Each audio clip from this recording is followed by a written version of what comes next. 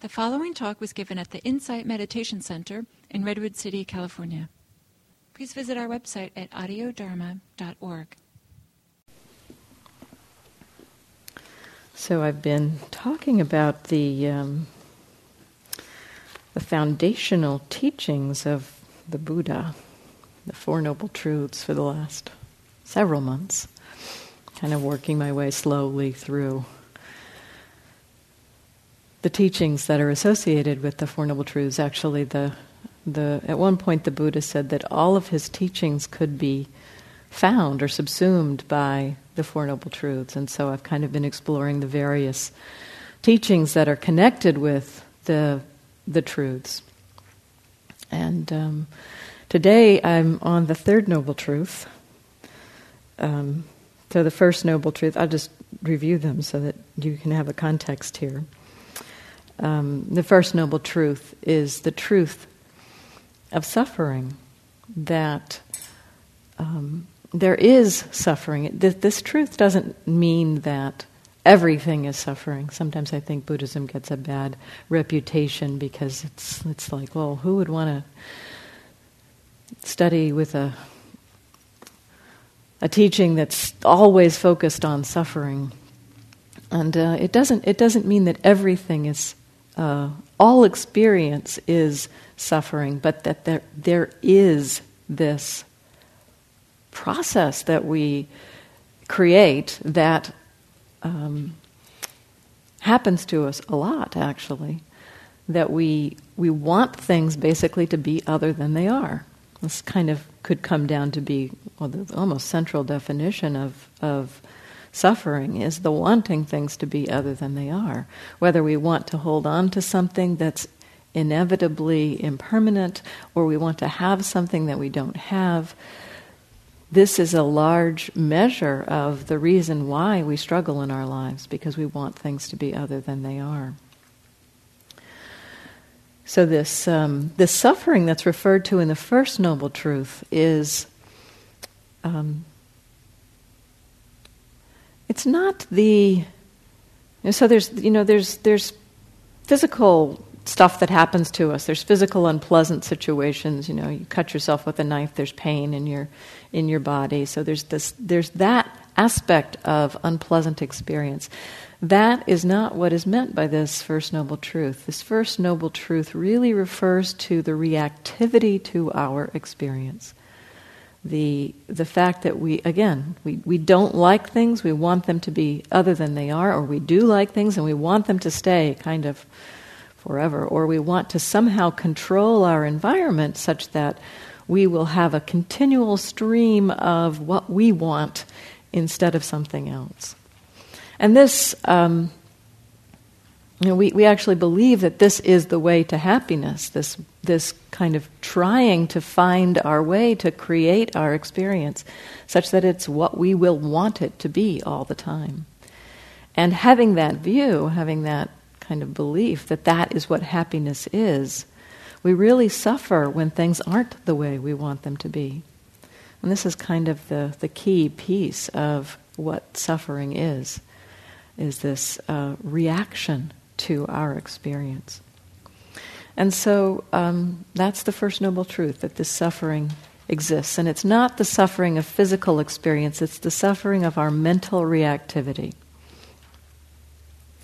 And then the second Noble Truth is the truth of the cause of suffering, the truth that this suffering that happens to us isn't random, actually. I think that's an important piece of this second Noble Truth, that it states that there's a cause. There's a reason why this reactivity happens. It's not random in our lives. We actually create it. It's created in our own experience out of processes that are at play in our own minds. And the main process that the Buddha points to is what's called tanha in the Pali, or craving, is how it's usually translated. Sometimes translated as wanting, but craving is a good translation. The term tanha itself literally means thirst, which kind of gives you a sense of the biological urging that is prompting this craving. It's like when you're thirsty, there's a strong need to change that situation. And so this is the kind of the ground out of which the suffering grows. That, not to say that you shouldn't drink water if you're thirsty, but the craving things to be other than they are. In the moment, things are as they are, and it's hard for us to accept sometimes things as they are, and we have this craving as if it is a biological need to change what is. So this craving is the kind of the source out of which that suffering comes. A craving that I need to change this, I need to fix this, this is not acceptable. That is the kind of root of our reactivity. And the suffering arises because we have this view or this sense that this is not acceptable.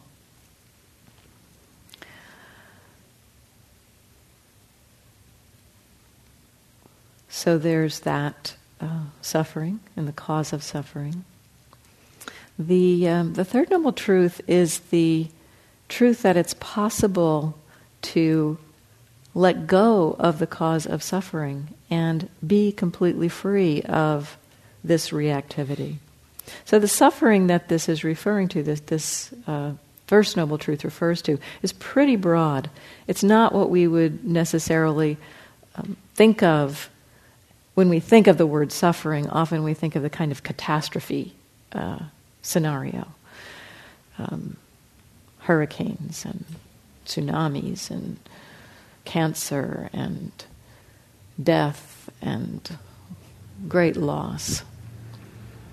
But the suffering that the First Noble Truth refers to all of that, and it refers to much subtler kinds of reactivity, such as even simple irritation or frustration or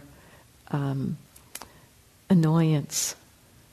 Any kind of mental agitation where the mind is not at peace is a kind of suffering. And so the suffering can be pretty subtle. And so the understanding in this third noble truth is that it is actually possible to be free of all forms of that suffering, from the subtlest to the greatest. Now, this teaching on the third noble truth doesn't mean that we will be free from being involved in hurricanes or tsunamis or having cancer. It means that we would be free from any mental pain or grief surrounding those events. So it's a mental shift that this third noble truth points to. Not that, it's not a kind of a new age thing that, if you come to this place, then everything will be pleasant and peaceful, or your mind will be peaceful, but it's not that all of your experience will then be pleasant. That's not what this third noble truth is about.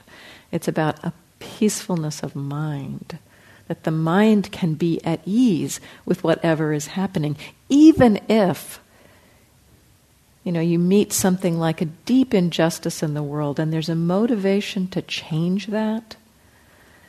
It's not that we would meet that and say, oh, I'm at peace with that, so nothing needs to happen.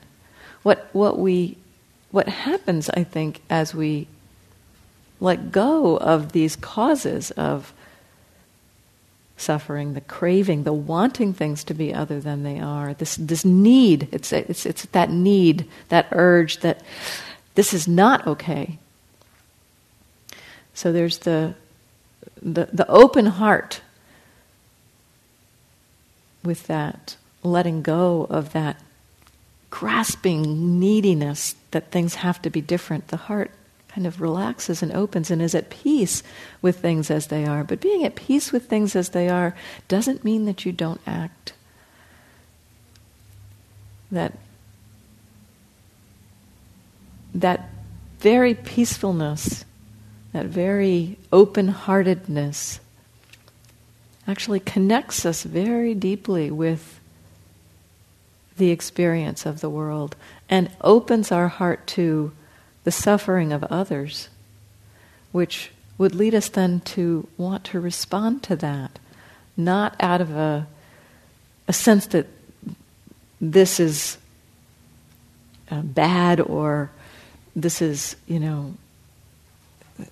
it's the movement of the heart, it becomes to alleviate suffering as opposed to react against something that's wrong or bad. So that it's it's a different approach in a way. Our minds turn to respond to suffering and also to respond to joy with a balance of mind. So the mind becomes very balanced, able to accept things as they are, but yet not say, well, then nothing needs to change. That we can take action out of this open heart. And I've often said that, let that contraction or openness be your guide about making decisions. That from this,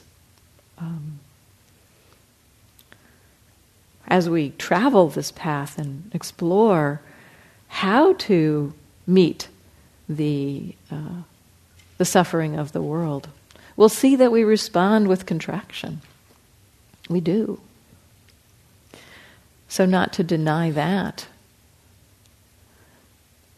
but to see too if there can be a connection with the kind of open heart that is responsive rather than tight and reactive. And to see if you can connect with that part of yourself in acting. So that we don't, as we begin to explore this, we start to see that when we act out of that craving, it creates this kind of cycle for us. We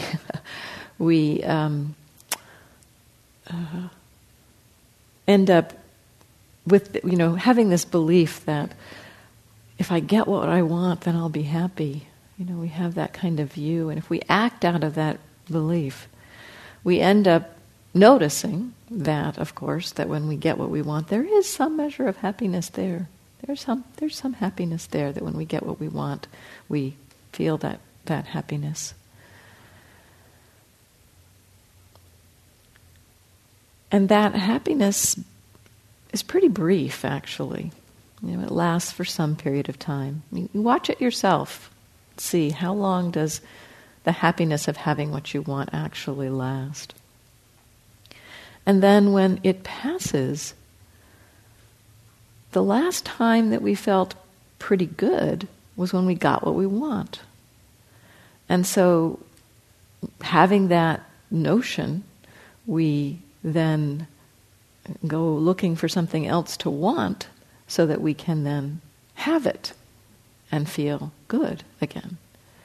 And so it kind of creates a cycle here of, getting what we want, having a little bit of happiness, and then when that happiness diminishes, there's a kind of a feeling of, things aren't as good as they could be. What else can happen so that I can feel that way again? And so if we act on this cycle, we start to see that, or we start to recognize that we are cultivating this wanting, actually. Look at it yourself and see what happens for you. So the wanting kind of becomes it's like this wanting cycle that we're on. We get what we want, we feel the happiness of that happiness ends, so there's something, it's like, what else can I want? So the proposal of this third noble truth is that it's not really actually the having that is the deepest place of happiness, the having what we want. There is a happiness there, and there's an acknowledgement that there's a happiness there. But it is actually the letting go of the wanting that brings the deepest kind of happiness. And, if you actually look at this in your experience, I've seen in my own experience watching wanting, observing a pattern of wanting. On one retreat, doing walking meditation, this was pretty clear to me. I was doing walking, and I noticed I really wanted to look at the people who were around me. This was a 3-month retreat, and we were instructed to, keep your senses kind of guarded, keep your attention contained. And so I was following that instruction. I was walking around with blinders on. I'm not going to look at anybody. And but I really wanted to look, but I was like, nope, not going to look. Keep those blinders on. And at some point I realized, that what was really happening there was wanting. Finally, I realized that there was actually wanting going on. I had been overriding the wanting by forcing myself to follow the instructions. And so I decided, well, okay, so wanting is happening. Why don't I watch the wanting? So I didn't look at people here. I didn't follow through on that wanting.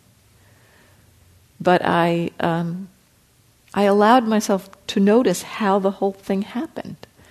And what I began to see was that I'd be doing walking meditation. I was often walking outside, and so I was kind of in a place where there weren't too many people. I probably had put myself in that situation so that I wouldn't have to feel the aversion of not being able to look at them. But so I was doing the walking meditation outside, and I would notice that if somebody came up, they came up like behind me, they came up and they popped into my peripheral vision, that wanting would appear instantly. It was just right there. And it felt like this pull, it's just this, I gotta look, I want to look, and I wouldn't look. And I watched the wanting, I felt the feeling. So this was a different approach. Rather than forcing myself to stay without noticing, or without noticing the person, rather than holding my attention down, I'm not going to look. Instead, I was noticing the wanting. So it wasn't so forceful. It was more, there was kind of a curiosity and interest in the wanting itself. And I noticed that the wanting got pretty strong as the person came more and more able to be, all it would take would be a little shift of my eyes to go look, so it got pretty strong. And then the person, I could see all of this kind of out of my peripheral vision, not able to know who the person was, but just kind of see that there was somebody in my field of vision. Then like the person, one day I really clearly noticed this. The person came and walked in front of me, walked up the stairs, and went into the building. And as soon as that person disappeared into the building, the wanting vanished. And in that moment of the wanting vanishing, I felt like I had been released from a vice grip. That wanting was like being in chains to follow through on that wanting. It was this incredible, it really felt like a biological kind of urge. But I had seen it just vanish like that. And in that being released from that vice grip, I really clearly saw how much of the satisfaction of getting what we want comes from the fact that when we get what we want, the wanting goes away. That's a large part of why it brings a happiness, because the wanting goes away. So the Buddha noticed this. And he pointed to this as really the key. Let go of the wanting, and happiness will follow. A deeper kind of happiness, not one that comes from getting what we want and being endlessly tied to having to get what we want, but a happiness that comes from a deep letting go. So I'll come back to a little more exploration of the third noble truth in a minute, but I want to round it out with the fourth noble truth, which is the truth that there is a path. There's a way that we can become free of this dukkha, this suffering, this stress, this dissatisfaction. This is the Noble Eightfold Path. which incorporates kind of a set of trainings that allow us to, first of all, cultivate an understanding of what we need to understand. And the basic understanding the Buddha points to is understand the Four Noble Truths. Begin to orient your attention towards noticing this craving and this suffering. And this will be the path to its freedom, its release. So there's the understanding that needs to begin. And from that understanding, we begin to engage in a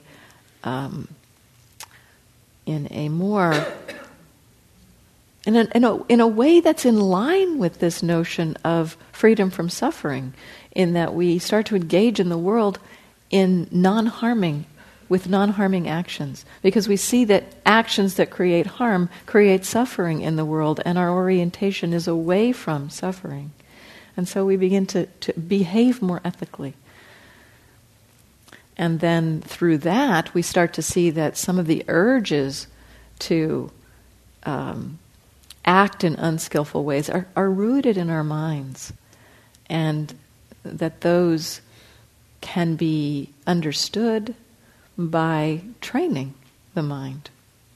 And so the last part of the Eightfold Path is a training of the mind to cultivate mindfulness and effort and concentration, which will allow us then to more clearly see how these urges come to be, how these urges to engage unskillfully come to be. And in beginning to see those urges in their very arising, or in their cessation, as in that example I just described, seeing this clearly. In that example, what happened to me after I saw that so clearly, after I saw that the wanting disappeared, well, for a little while after that moment, I kind of got into, watching people. Not watching them, but watching the wanting and watching it disappear. Because it was so cool to watch that wanting disappear. It felt so good to have that wanting disappear. And then at some point I realized, after another few days or so of watching and, seeing, oh, there's the wanting, oh, there's what the wanting feels like. And then the person disappears and then the wanting disappears. It's like, oh, wow, that's so cool. At some point I realized I was actually holding on to the wanting in order to see it disappear. And in that recognition, the wanting vanished instantly. As soon as I realized that there was a little bit of craving, there was the assumption that the wanting would stay there until the person disappeared. And I discovered that wasn't the case. Actually, when I realized how there was kind of that holding on to the wanting in order to see it disappear, it vanished immediately. And then, after that point, that particular flavor of wanting didn't come up on the retreat anymore. It was, as if that pattern had been seen through, that particular pattern. And so that's the kind of, small way in which we can experience this third noble truth, this ending of suffering. And so the practices of mindfulness, of effort, of concentration, allow us to see these things, allow us to witness how our suffering is put together, and how it can fall apart. So with these Four Noble Truths, there are actions associated with each of them. There's the first noble truth that the Buddha said, understand suffering. Understanding in this context means understanding from the perspective of mindfulness, not mentally understanding. So understanding the felt sense of that suffering. The second noble truth is meant to be let go of. So that craving, that wanting, is meant to be released, abandoned. We let go of that wanting. That letting go of that wanting allows us to realize, that's the action associated with the third noble truth, realize the ending of that suffering. The ending of craving, the ending of that wanting is the ending of the suffering. And then the fourth noble truth, the path, is meant to be cultivated. So we engage with practices.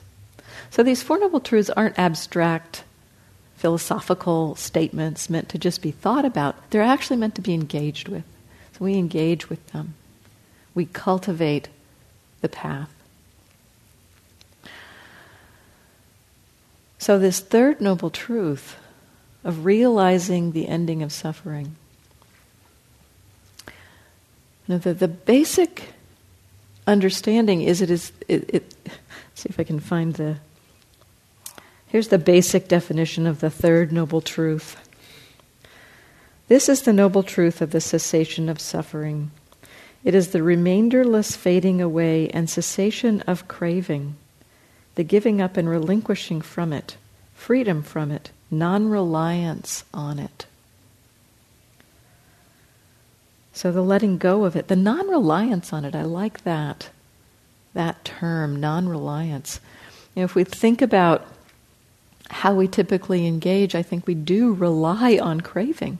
That typical way that we explore happiness or think that happiness will come by having what I want. It's by relying on craving that we get what we want. So this is pointing to kind of a whole shift. There is a kind of a notion in a sense that, well, if I don't want things, how would anything ever happen? So in that way, we rely on craving.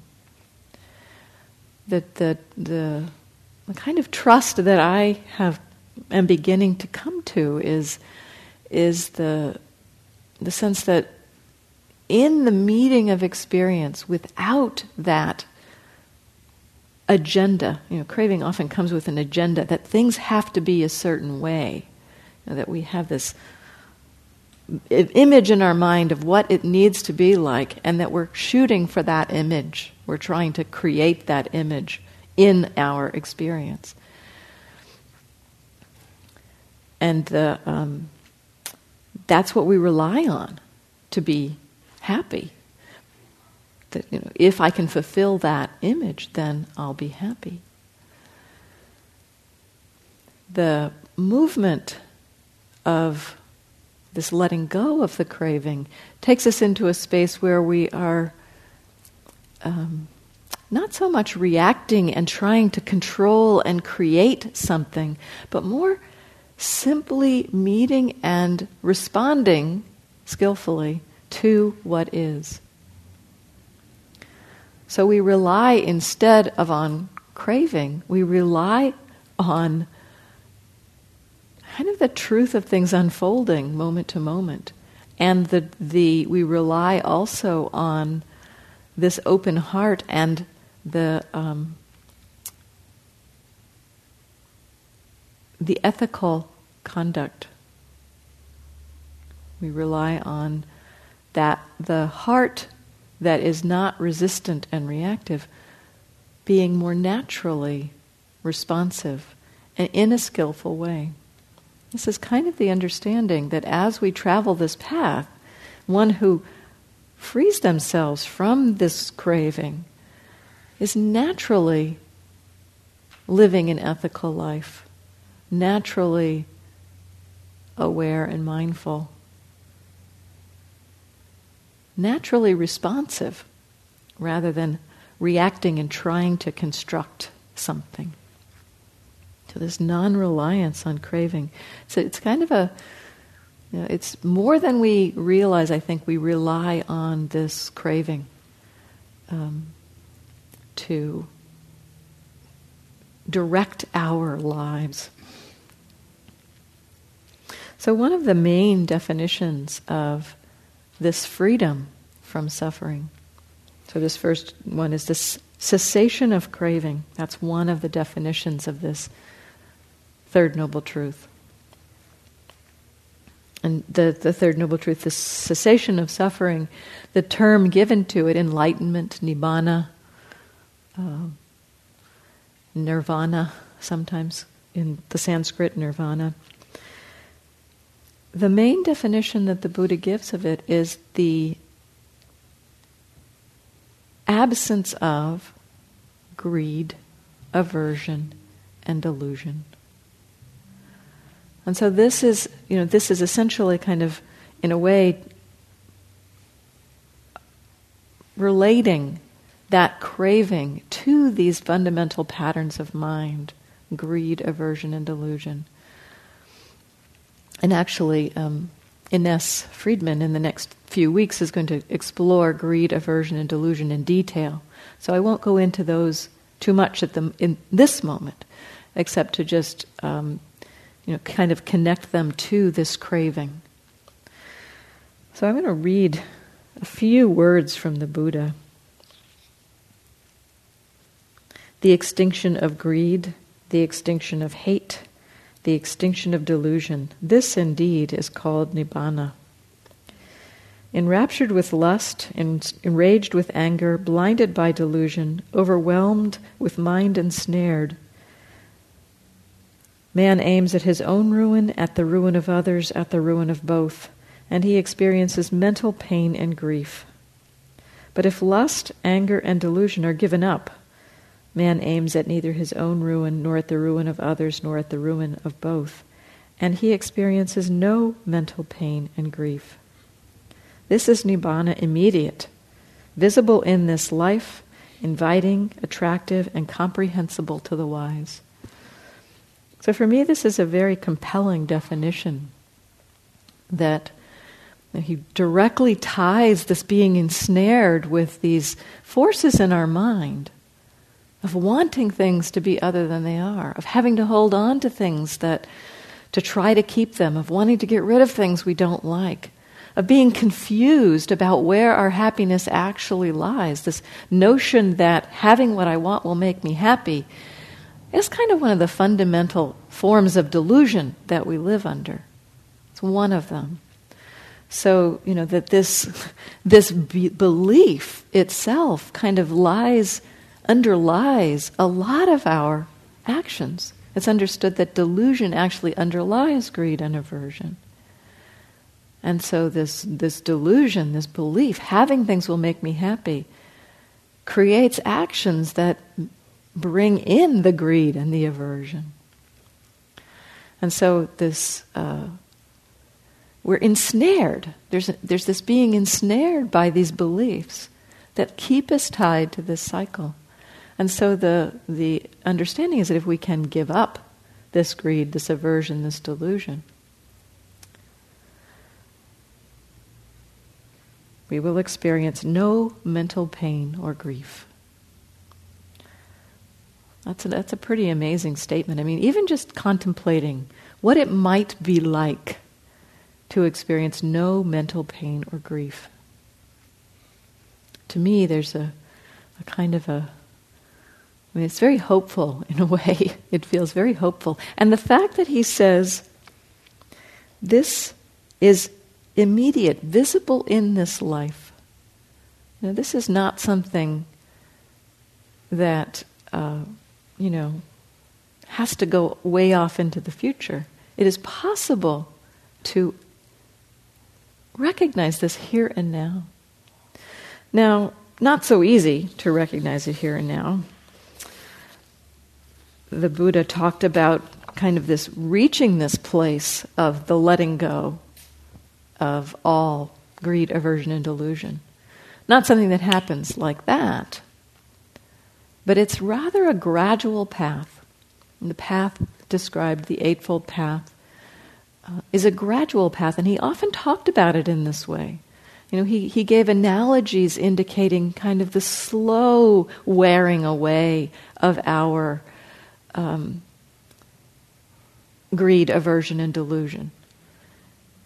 He talked about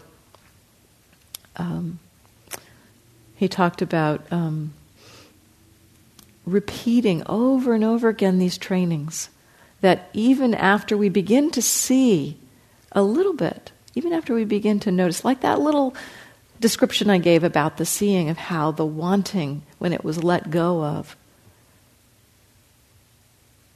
was like being released from a vice grip. Now that seeing in that moment didn't cure me of all wanting. It seemed to take care of a wanting associated with that particular situation, in a way, at that time in my life. So the Buddha indicated that we need to keep practicing. That basically we may have some insights, some recognitions. So seeing things like this, you bring your mindfulness to your experience, you begin to recognize how this mindfulness creates a little space around your experience. You see that there's less suffering in the experience when there's a little bit of spaciousness around it through the mindfulness. That we can actually watch our anger, our frustration in our minds and not act on it and find a little bit of peacefulness even as that anger, that frustration is going on in our minds. And so we begin to see small shifts in our practice through bringing this mindfulness to our experience. It might happen by that sense of space, just seeing a little bit of perspective. It might happen by actually seeing the end of something, like that ending of that wanting that I described. You can see how it lets go. Or you might see, too, how you've changed over time. You might see that, I used to be so reactive when things like that happened, and it doesn't bother me so much anymore. So that we begin to see small ways in which we are at least more free of suffering than we used to be. And so this is kind of a pointer for us. These small moments are kind of giving us the direction. They're showing us that yes, this training is helping me to be less stuck by my suffering, less stuck by my greed, by my aversion, by my delusion. So we begin to see that we're not quite so entangled. There's a little less stickiness to some of those patterns. And we just keep working. And the Buddha described this as a gradual path. Slowly over time, the stickiness of our craving lets go. So I think we come into practice sometimes and hear about enlightenment and have this belief, it's some mind-blowing thing that, I'll get this glaring, brilliant white light and suddenly after that moment everything will be better. In my experience, it hasn't worked like that. It's been really slow, gradual. There have been a few moments when I've seen something like that wanting disappearing really clearly, or seeing into a structure of a pattern of mind so clearly, seeing self-hatred so clearly that I recognize, this is just created by my mind. This whole pattern of self-hatred is simply a creation of the mind. And that really radically shifting my relationship to self-hatred. So there have been a few moments like that in my life, in my practice life. But the vast majority of it has been very slow, gradual, letting go. And it's much more like seeing, I've been practicing now for about 15 years, I think. No, 14, something like that. And a lot of this recognition of freedom from suffering comes from seeing how the mind no longer responds and reacts in the ways that it used to.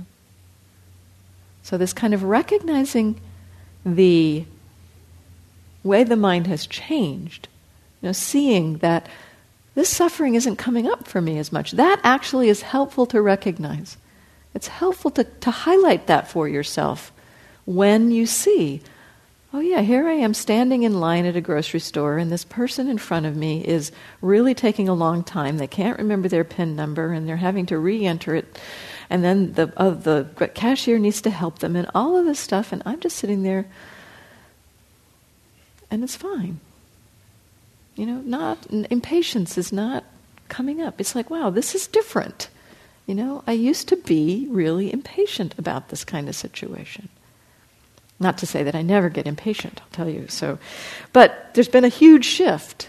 And seeing that shift, actually acknowledging that shift, is supportive for us. It's connecting with this truth, this third noble truth of how the cessation of suffering, this letting go of the wanting, supports our freedom from suffering. So these moments, these small moments. Actually, there's one teacher. I'll put this out there too, because it's an interesting view. That there's greed, aversion, and delusion happening in our minds all the time. Pretty much whenever we're acting, there's some kind of greed, aversion, or delusion going on. If we take the time to look. But one Thai teacher, proposed that we actually experience, not consciously, but that happening in our experience throughout our day are little tiny moments when greed, aversion, and delusion are absent. He says, this is Buddha Dasa, he's a Thai teacher from the last century. Anyone can see if states of greed, aversion, and delusion were with us all day and night, every second without ceasing. Living things must either die or become insane. Let us consider that we survive because there are periods that the fires of greed, aversion, and delusion are not burning. And Joseph Goldstein suggests that while these moments happen to us regularly, they are not noticed. We don't become aware of the absence of greed, aversion, and delusion because it's such a subtle experience. We're much more attuned to noticing when we want things, when we don't want things. And so we just miss it, basically. We miss these moments when greed, aversion, and delusion are absent.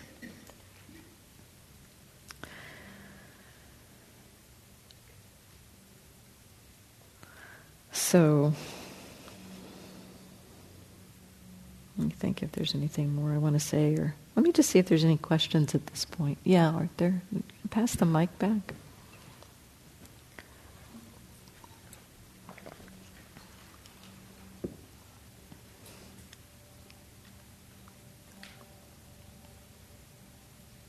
No, try the other one. And give it to Eileen. Maybe she can replace the battery.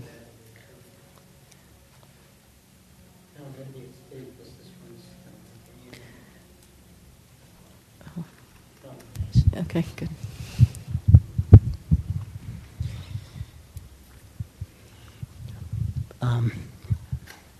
So I'm not sure if this is two questions or two parts.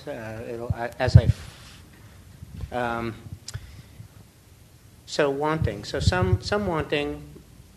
My experience with it is that some wanting is very spontaneous, like what you described with somebody walks by and you want to see who it is. Is this working? Yes, I can hear you.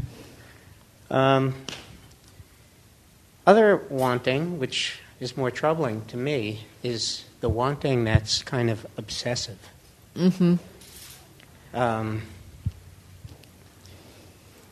Sometimes it's so obsessive that it goes on for days and or weeks, and I almost never see it. I've just become obsessed with it. And it obscures any kind of mindfulness. So the first question is how to make inroads into that second into the obsessive kind of wanting. And then the other piece to this is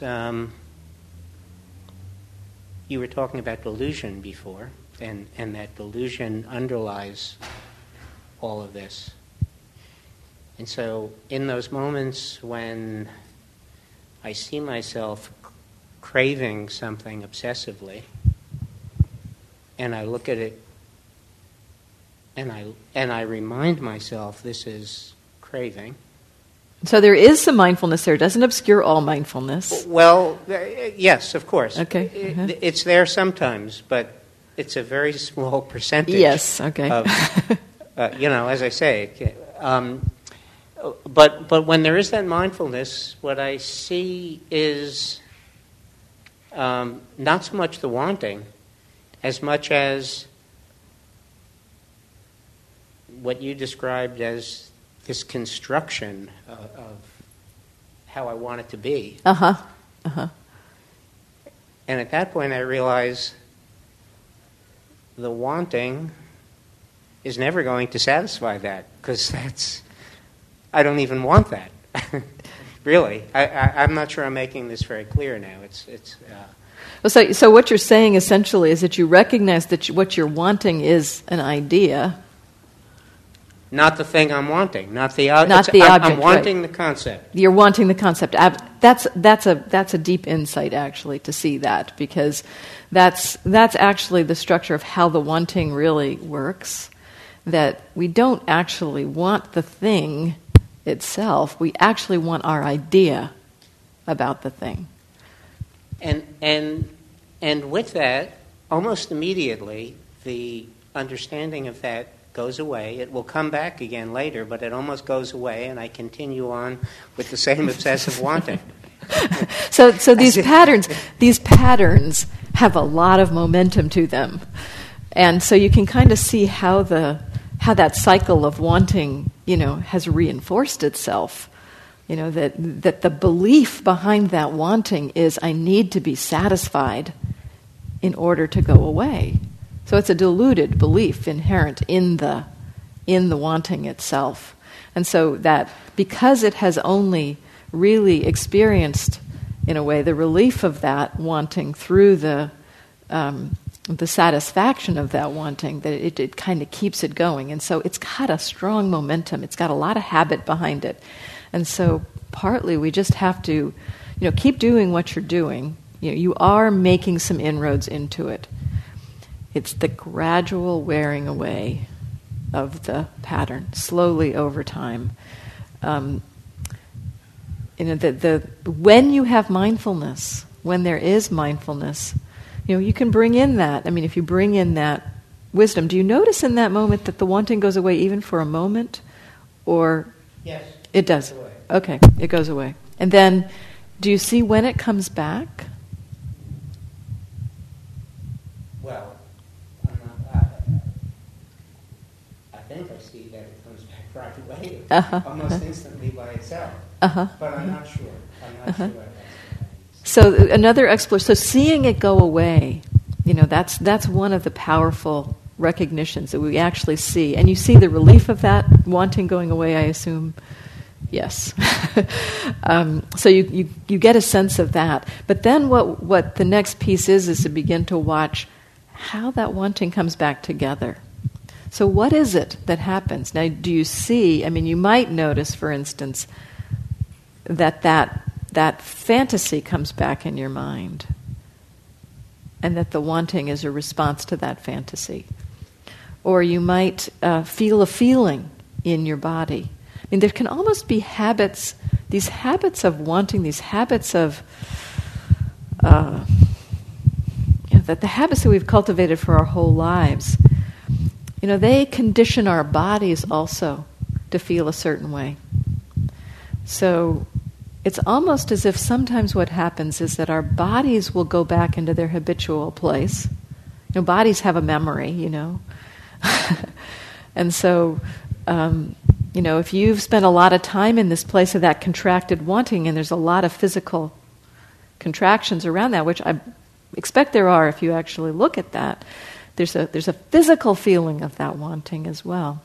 So that physical place is so familiar that the body can just go back into that physical place, and then the wanting is kind of like, oh, there's that physical place, I must want something. I've actually noticed this when my mind gets pretty quiet. I can see this. It does take a little bit more settledness sometimes to see that the bodily experience can come up, and that the emotion or the response isn't necessarily there. And yet, because the bodily thing is there, it's like it's this magnetic pull towards that mind state, because there's such a link between the mind and the body. And so if you can get interested in what is it that wanting is coming into being around, because it's coming into being in this moment. There's something that's happening in this moment that is that creation. And in my own experience, that has really been a lot of the place where some of the freeing has happened, when I can actually see how the wanting... Well, there's been the freeing that happens just over the slow, gradual rotting away of, wearing away of looking at a pattern, not reacting to it, just looking at it every time it comes up. I've had whole patterns disappear by just looking at them over and over and over and over again, and kind of just seeing a slow, gradual wearing away, and actually never even seeing them disappear. It's like one day I realized, wow, I haven't felt that for a long time. Where did it go? And it's gone, So there's that kind of wearing away that happens, that just from the meeting it, just the being willing to be mindful as you can, so you are starting to make inroads into it by that meeting. And then additionally, because you at this point can see that wanting disappear, you have the opportunity perhaps to see it. What is it that is hooking that wanting? If you can see what it is that there's a cause for everything. So the wanting is the cause for suffering. There's something that's causing the wanting. It may be a physical experience. It may be an image in your mind. If you can see how that wanting is put together, sometimes that will have a pretty powerful impact on the mind to see that. So I'm mostly going to encourage you to keep doing what you're doing, because it sounds like you are observing it and learning more about it. I mean, the fact that you've seen it's the concept is huge. When you can see that it's really kind of amazing. We create this idea and we want that, and suffer a huge amount over something that is completely in our minds. It's quite amazing. Oh, and we have to stop now. So. Do you suffer without the mind? How do you suffer without the mind? So what do you mean? When you said it's in your mind, that's where the suffering comes. The suffering is in your mind, yes. So so I'm not sure what you mean, how do you suffer without the mind?